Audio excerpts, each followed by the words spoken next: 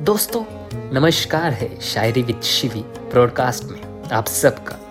यहाँ हम कवि और कविताओं के बारे में, शायर और शायरियों के बारे में बातें करेंगे। तो आज एक शायरी प्रस्तुत की जा रही है मेरी खुद की। जब जब तप में तपी थी पार्वती, तब पल पल का इंतजार शिव का था।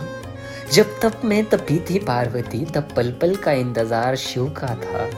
जब स्वर्ण मेल छोड़ शमशान चल पड़ी थी पार्वती, तब सती से पार्वती के सफर का धीरज शिव का था।